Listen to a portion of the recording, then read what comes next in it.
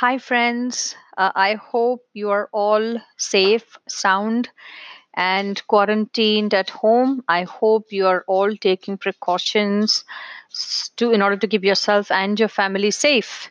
Um, as I speak today, my next podcast is connected to what I'd spoken earlier. I had given you a couple tips on what kind of content to put out.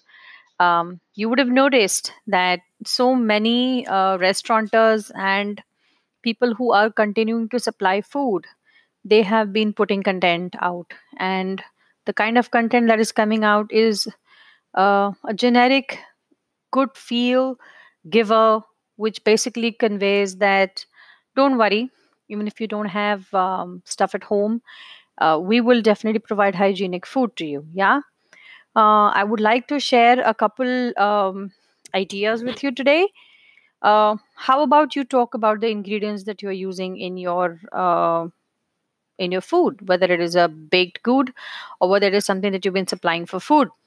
You could talk about a simple list of ingredients and how your procurement process has been hampered by the COVID-19 quarantine, how you are not hoarding ingredients despite the fact that you have to feed your clients. This will send out a goodwill message to people who are panicking and running to stores and starting to hoard things. Yeah.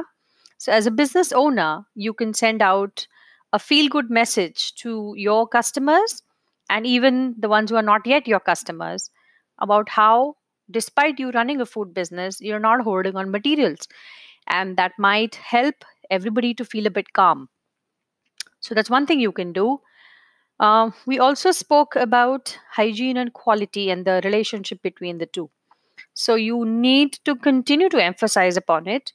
If the content that you put out once got you less viewership, I urge you not to get dejected, because by using hashtags that are relevant to hygiene and COVID and cooking during disastrous times, and I mean, I'm sure you know how to research for hashtags, and I'll probably create a podcast out of how to research for them later on.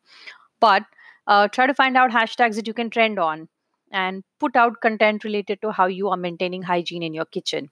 Yes, if you have an offshoot and you're procuring veggies from a particular farm, then you can talk about how they are organic and how, in this entire supply chain, you are doing your two bits to keep that entire package safe. Now, excuse me, now supposing we do get quarantined and we do not get an opportunity to buy from you, or you do not get an opportunity to sell. So, what are the two, three things that you can do to establish a strong relationship with your customers? Now, the first thing you need to know is customer is God, which means that today, if you can't provide your material, your baked goods, or your food platters to your customers, you can try and empower them to create good food at home.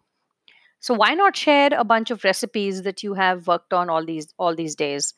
Yes. So I did see a bunch of messages coming from some of you to my WhatsApp as well, that kids are home, husband is home, and why don't you stock up on baked goods?